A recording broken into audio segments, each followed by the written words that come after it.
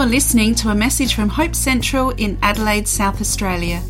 If you would like to know more about Hope Central or any of our ministries, please visit hopecentral.org.au. Today I get to carry on with the topic we're talking about, carrying the burden. And so today I get to talk on the topic of caring for the broken.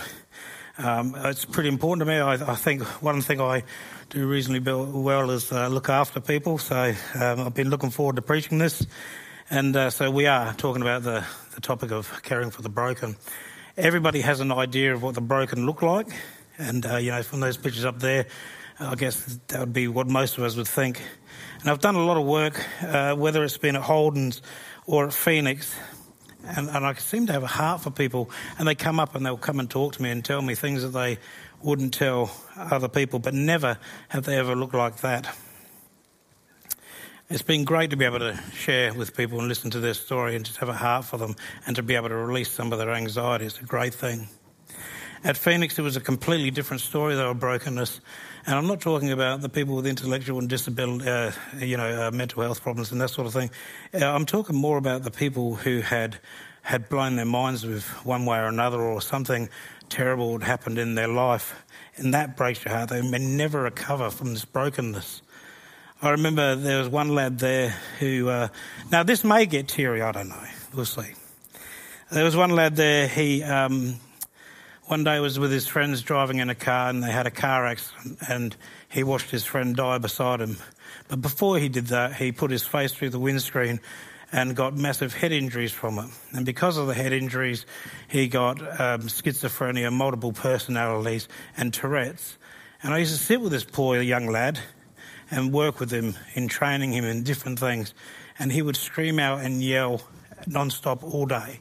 He would talk to himself as his father. He would talk to himself as his sister and have arguments.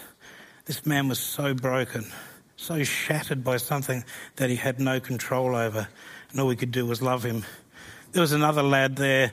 My job was a training and development officer, so I'd teach new skills. There was another lad there, young. For all intents and purposes, if you were to look at him, you would have no idea there was anything wrong with him. One day he went to a party with his friends, took some bad drugs and blew his mind. And he could no longer think logically or rationally anymore. So I'm teaching him how to use a cardboard compactor, and to tie a knot in the end of it was the only thing he couldn't get. I mean, he would stand there trying to tie the knot, and he'd have the string over his head and under his arm, and he just couldn't work it out. And I looked down and I said, "Who ties your shoes for you?" And he said, "I do." I said, "Well, it's the same knot, brother. Do that." So anyway, he went home with a piece of string on a Friday. Monday I came into work, and he was standing there with a knot. I said, "Look, I did it. I did it." He's 19 years old, cheering because he could tie a knot. Absolutely amazing, the things that happen to people. Some by their own fault, and other reasons you just scratch your head and have no idea why. I went to my office after he showed me that, and I had a bit of a tear because I'm a big sook. There are a million stories like this of everyday people who become broken. But the thing I think that stuck in my mind the most when I was in this job was the carers that came in.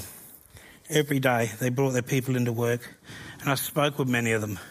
Older people who'd been bringing their kids who are now adults, and they had such anxiety and such despair, thinking, what am I going to do for my people, my children, when I'm gone? 80-year-old women and men who are bringing their 65-year-old kids into Phoenix. And these people are tired and worn out and broken. You don't have to be on the street or homeless to be broken.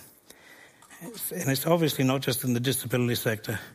For every sad story, however, there are 20 great stories I could tell you of absolute triumph where people overcome and did more than they thought they could do and were all that they were created to be. But the world is broken. People's lives are so broken, and there seems to be no way out for them. They give up because they simply cannot do it on their own. And here's the thing. We know what the answer is, don't we? It's a joke, right? We all say, well, Jesus is the answer to everything. But Jesus is the answer to all these problems. We started unique because broken people, when I worked at Phoenix, would come up and tell me that their brokenness wouldn't allow them to go into church, and pastors would ask them to leave. Now, how is that even right? And we started Phoenix Unique because of it. I can't tell you how unbelievably proud I am of this church, this body of people, that when some of our unique people come into this service, no one judges them, no one looks at them poorly, and you all treat them like Jesus would treat them. And I'm so proud of this church because of that. It's an amazing thing. We've seen lives completely changed and transformed. If I told you some stories about what we've seen happen with the people at Unique, it would make your hair stand on end. Probably not mine, but it might other people. But the stories of transformation because of the love of Jesus, because someone spent time to care for them and love them and not judge them. It is amazing, the stories I could tell you. And it's amazing that not only that, but the people who work in Unique, they have a heart to show Jesus to them. And that's what we need to be doing. The world is so broken. We're all broken because we're all sinners, because of what happened way back in the Garden of Eden, aren't we? We are a shell of what we're meant to be. But because of sin and the fall of man, the world is broken. But God cares. God can heal the broken, and he wants to mend what is broken. Jesus said of himself, which was fulfilling a prophecy in Isaiah, in Luke 4:18, he says, "The Spirit of the Lord is upon me, because he has anointed me to proclaim good news to the poor. He has sent me to proclaim liberty to the captives and recovering of sight to the blind, to set liberty to those who are oppressed." Jesus came to spread the good news of the Father to everybody and to the poor, and not the poor financially, the poor in spirit, the people who are broken. Jesus came to share the good news of the Father. He came to speak freedom over people's lives. He came to speak to people who are held captive by addiction and religious indoctrination and other things. God came to set them free. Jesus came to set them free. And he came to reveal God to those who couldn't see him, whose eyes are blinded to the ways of the Father. And he came to set free those who are oppressed, those who are downtrodden, those who are held back in some way, those who have been made to feel bad, who have been broken by other things. He's come to set them free. And we're also called to continue the work that Christ has started. God's plan to heal the world is us. We are his plan. Everybody in this room is to heal the world. Kevin says it all the time. There is no plan B. This is it. This is God's plan. We are called to spread the good news to others. How many of us do that, I wonder? I know when I was talking to Adam, the homeless guy across the street in the car park, the other week he was trying to make a camp there and to make his home in our car park. I know that when I went to him, all I did was basically try and help him find accommodation. I didn't once say to him, "How's your life? Can I pray for you?" I didn't give him a message of Jesus and hope. I was just trying to help him find a house.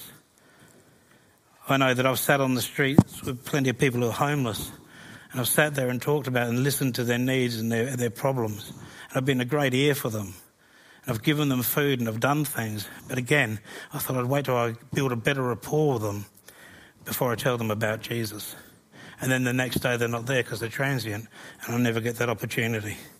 We need to see the opportunity when it comes along and take it.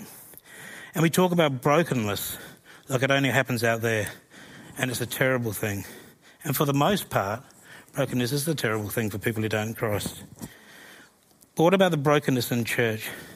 How on earth do we deal with that? I mean, let's face it, we're meant to have it all together, right? We know Jesus, we're born again, we're covered in the blood. How do we deal with brokenness in the church?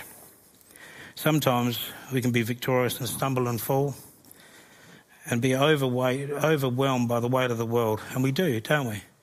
This world is tough, even for Christians. We get overwhelmed by it. King David's life shows that exactly. David achieved so much as a young man, full of the Spirit of God, able to overcome great obstacles. He was a great poet and musician, and he wrote nearly half of the Psalms.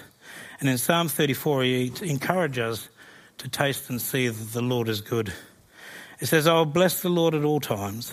His praise shall continually be in my mouth. My soul makes its boast in the Lord. Let the humble hear and be glad. O magnify the Lord with me, and let us exalt his name together. I sought the Lord and he answered me, and I delivered me from all my fears. Those who look to him are radiant, and their faces shall never be ashamed. The poor man cried, and the Lord heard him and saved him out of his troubles. The angels of the Lord encamp around those who fear him and deliver him. This is a man who's got it all together. He loves God. He's just beaten Abimelech, and he's written this about how awesome God is. Such confidence. But sometime after this, as a king, he doesn't go to battle to lead the battle. He goes and stands on his roof and looks through a window at his neighbour having a bath, sends her husband off to the front line to be killed, and then has a baby with her. Nathan comes up to him and says, "The Lord is not happy with what you've done, and your baby will die." David carries his sin for some time before he pens this psalm in Psalm 51. It says, "Have mercy on me, O God, according to your steadfast love, according to your abundant mercy. Blot out my transgressions. Wash me thoroughly from my iniquities and cleanse me from my sins. For I know my transgression and my sin is ever before me. Against you, you only I have sinned and done what is evil in your sight, so that you may be justified in your words and blameless in your judgment. Behold, I was brought forth in iniquity, and in sin did my mother conceive me. Behold, you delight in truth and inward being, and you teach me wisdom in your secret heart. Purge me with hyssop, and I shall be clean. Wash me, and I shall be whiter than snow. Let me hear joy and gladness, and let the bones that you have broken rejoice." Here's a guy who had it all together and then fell terribly and knew that his strength comes from God. He's a king, he's a leader, and he still falls on his face and said, "God, break me. Break me." In that last line, the bones that you have broken, let them rejoice. So how do we heal brokenness in the church? Verse 16 and 17 goes on to say, "For you will not delight in the sacrifice, or I would give it. You will not be pleased with a burnt offering." You see, nothing we can do can fix brokenness. That is within man, and that's within man and within our hearts. No sacrifice, no clever plan, nothing we can do can heal brokenness. It goes on, "The sacrifices of God are a broken spirit, a broken and contrite heart. O God, you will not despise." What heals brokenness? We need to be broken. We need to be on our face, and we need to be broken. God can take what's broken and restore it and bring it back into right relationship. People in this world are broken, and God wants to see them restored back to full health, back to what they are created to be. And I can look in this room today and see 150, 160 people who are testament to that God has changed their lives. But God will also break something to remodel it back into his image. Not all brokenness is a bad thing. Sometimes we need breaking to allow God to rebuild our lives and to be all that we were called to be. I believe that one way God will restore the church is to break us and remould us into the image of Christ. When we are humble enough to fall on our knees and say, "I can't do this anymore. Take control, God." He's going to say, "Well, this is going to hurt, but it's going to be good for you, and it's going to be good for other people." God breaks us so we return wholly to him. I heard one preacher put it like this: brokenness is a place where God stops us, brings a halt to our progress, where he causes us to see the end to which we will come if we continue down that road. Brokenness is a place we come when we recognise that all we are, all we have become, and all we do in and of ourselves is sorely and miserably insufficient. Brokenness is a place where God can take control again. But as I say, it takes us to rely on him, totally trust him, to let him have control. We need to be big enough to do that. And sometimes we need someone to tell us when what we're doing isn't working, when what we're doing is actually being a hindrance to God and what God wants to do for us. That's when we need a Nathan the cameraman. We all need a Nathan in our lives. We need someone who's going to come beside us and tell us what we're doing is wrong. We need someone to encourage us, someone who's willing to call you out and then pray for you. And what would be really great is if you had Nathan in your life before you met Bathsheba. Wouldn't it be great if you had someone walking beside you right now who could correct you before you went too far, who was there to walk beside you and care for you and make sure you didn't make those mistakes?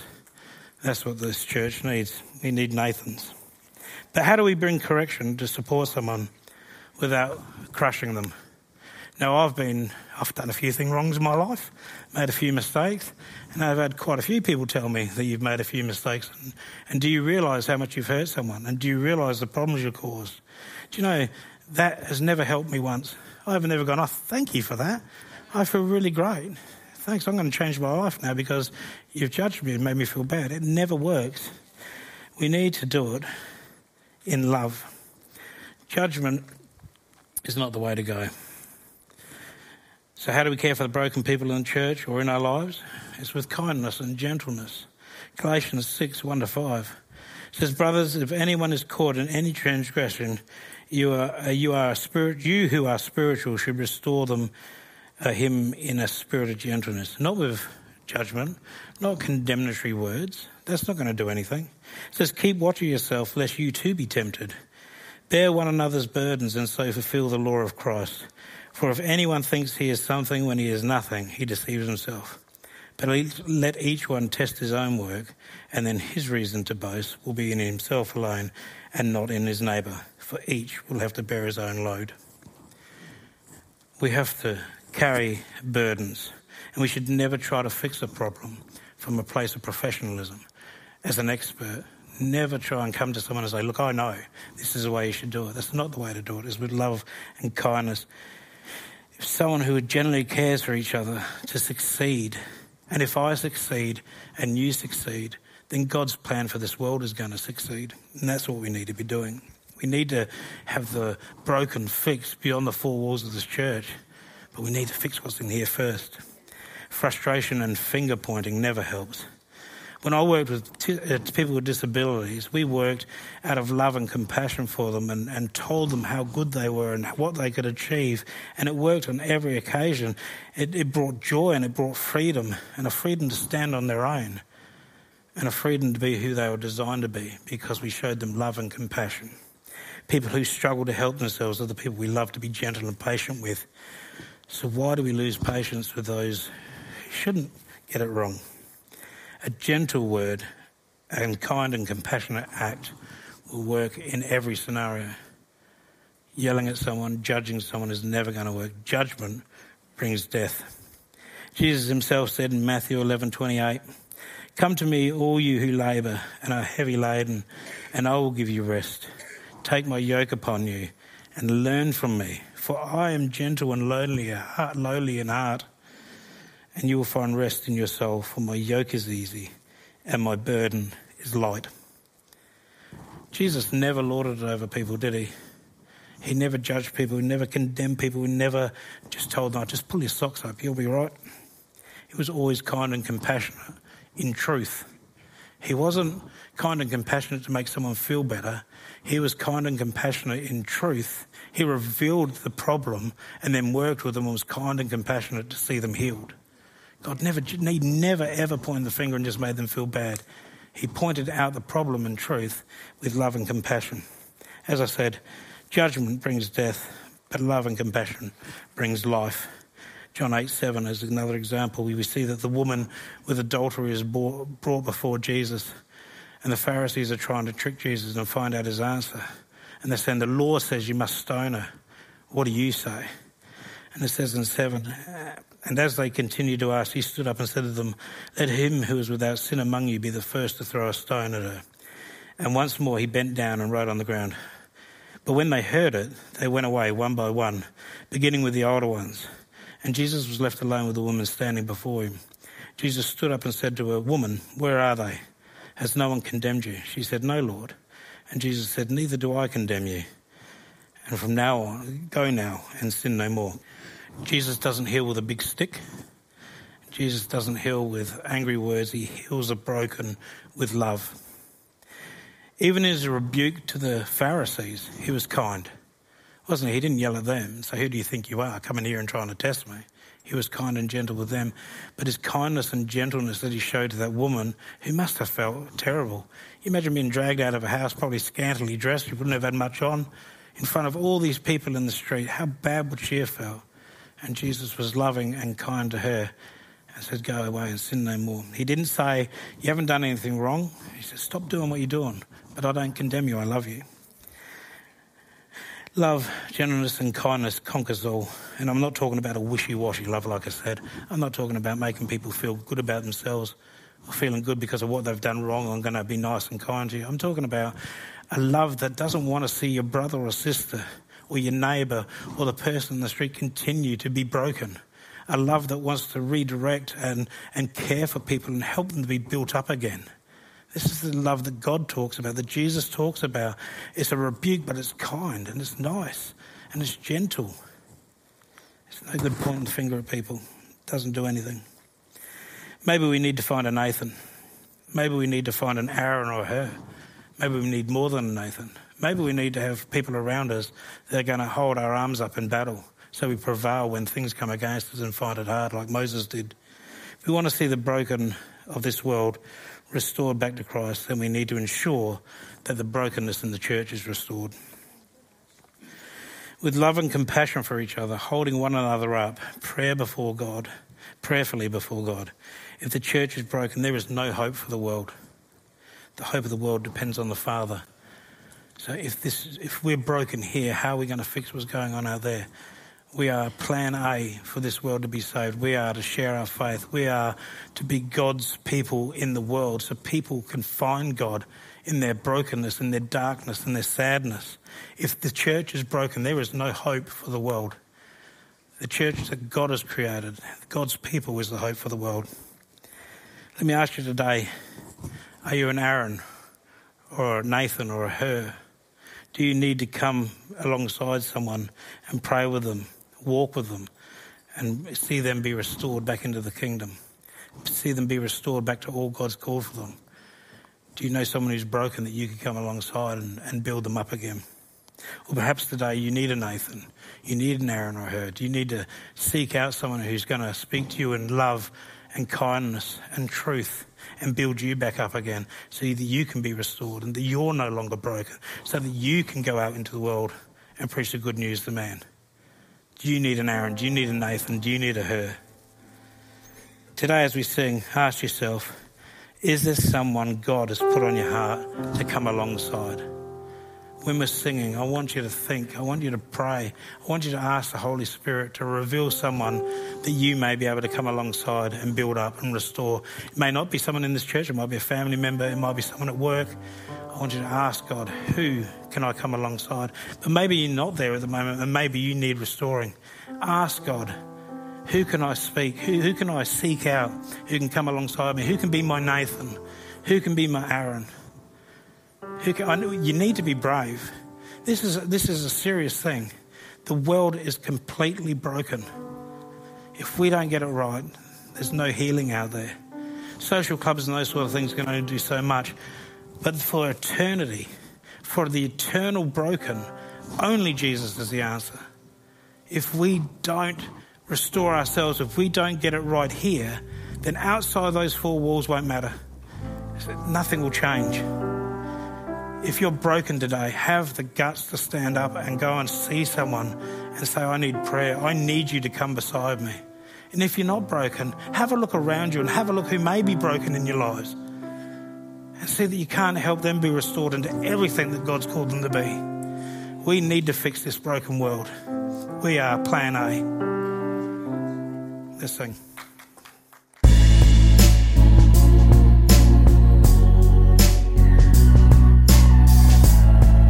You've been listening to a message from Hope Central in Adelaide, South Australia. If you want more information about who we are, visit us at hopecentral.org.au or join us for Sunday worship at any of our 3 campuses.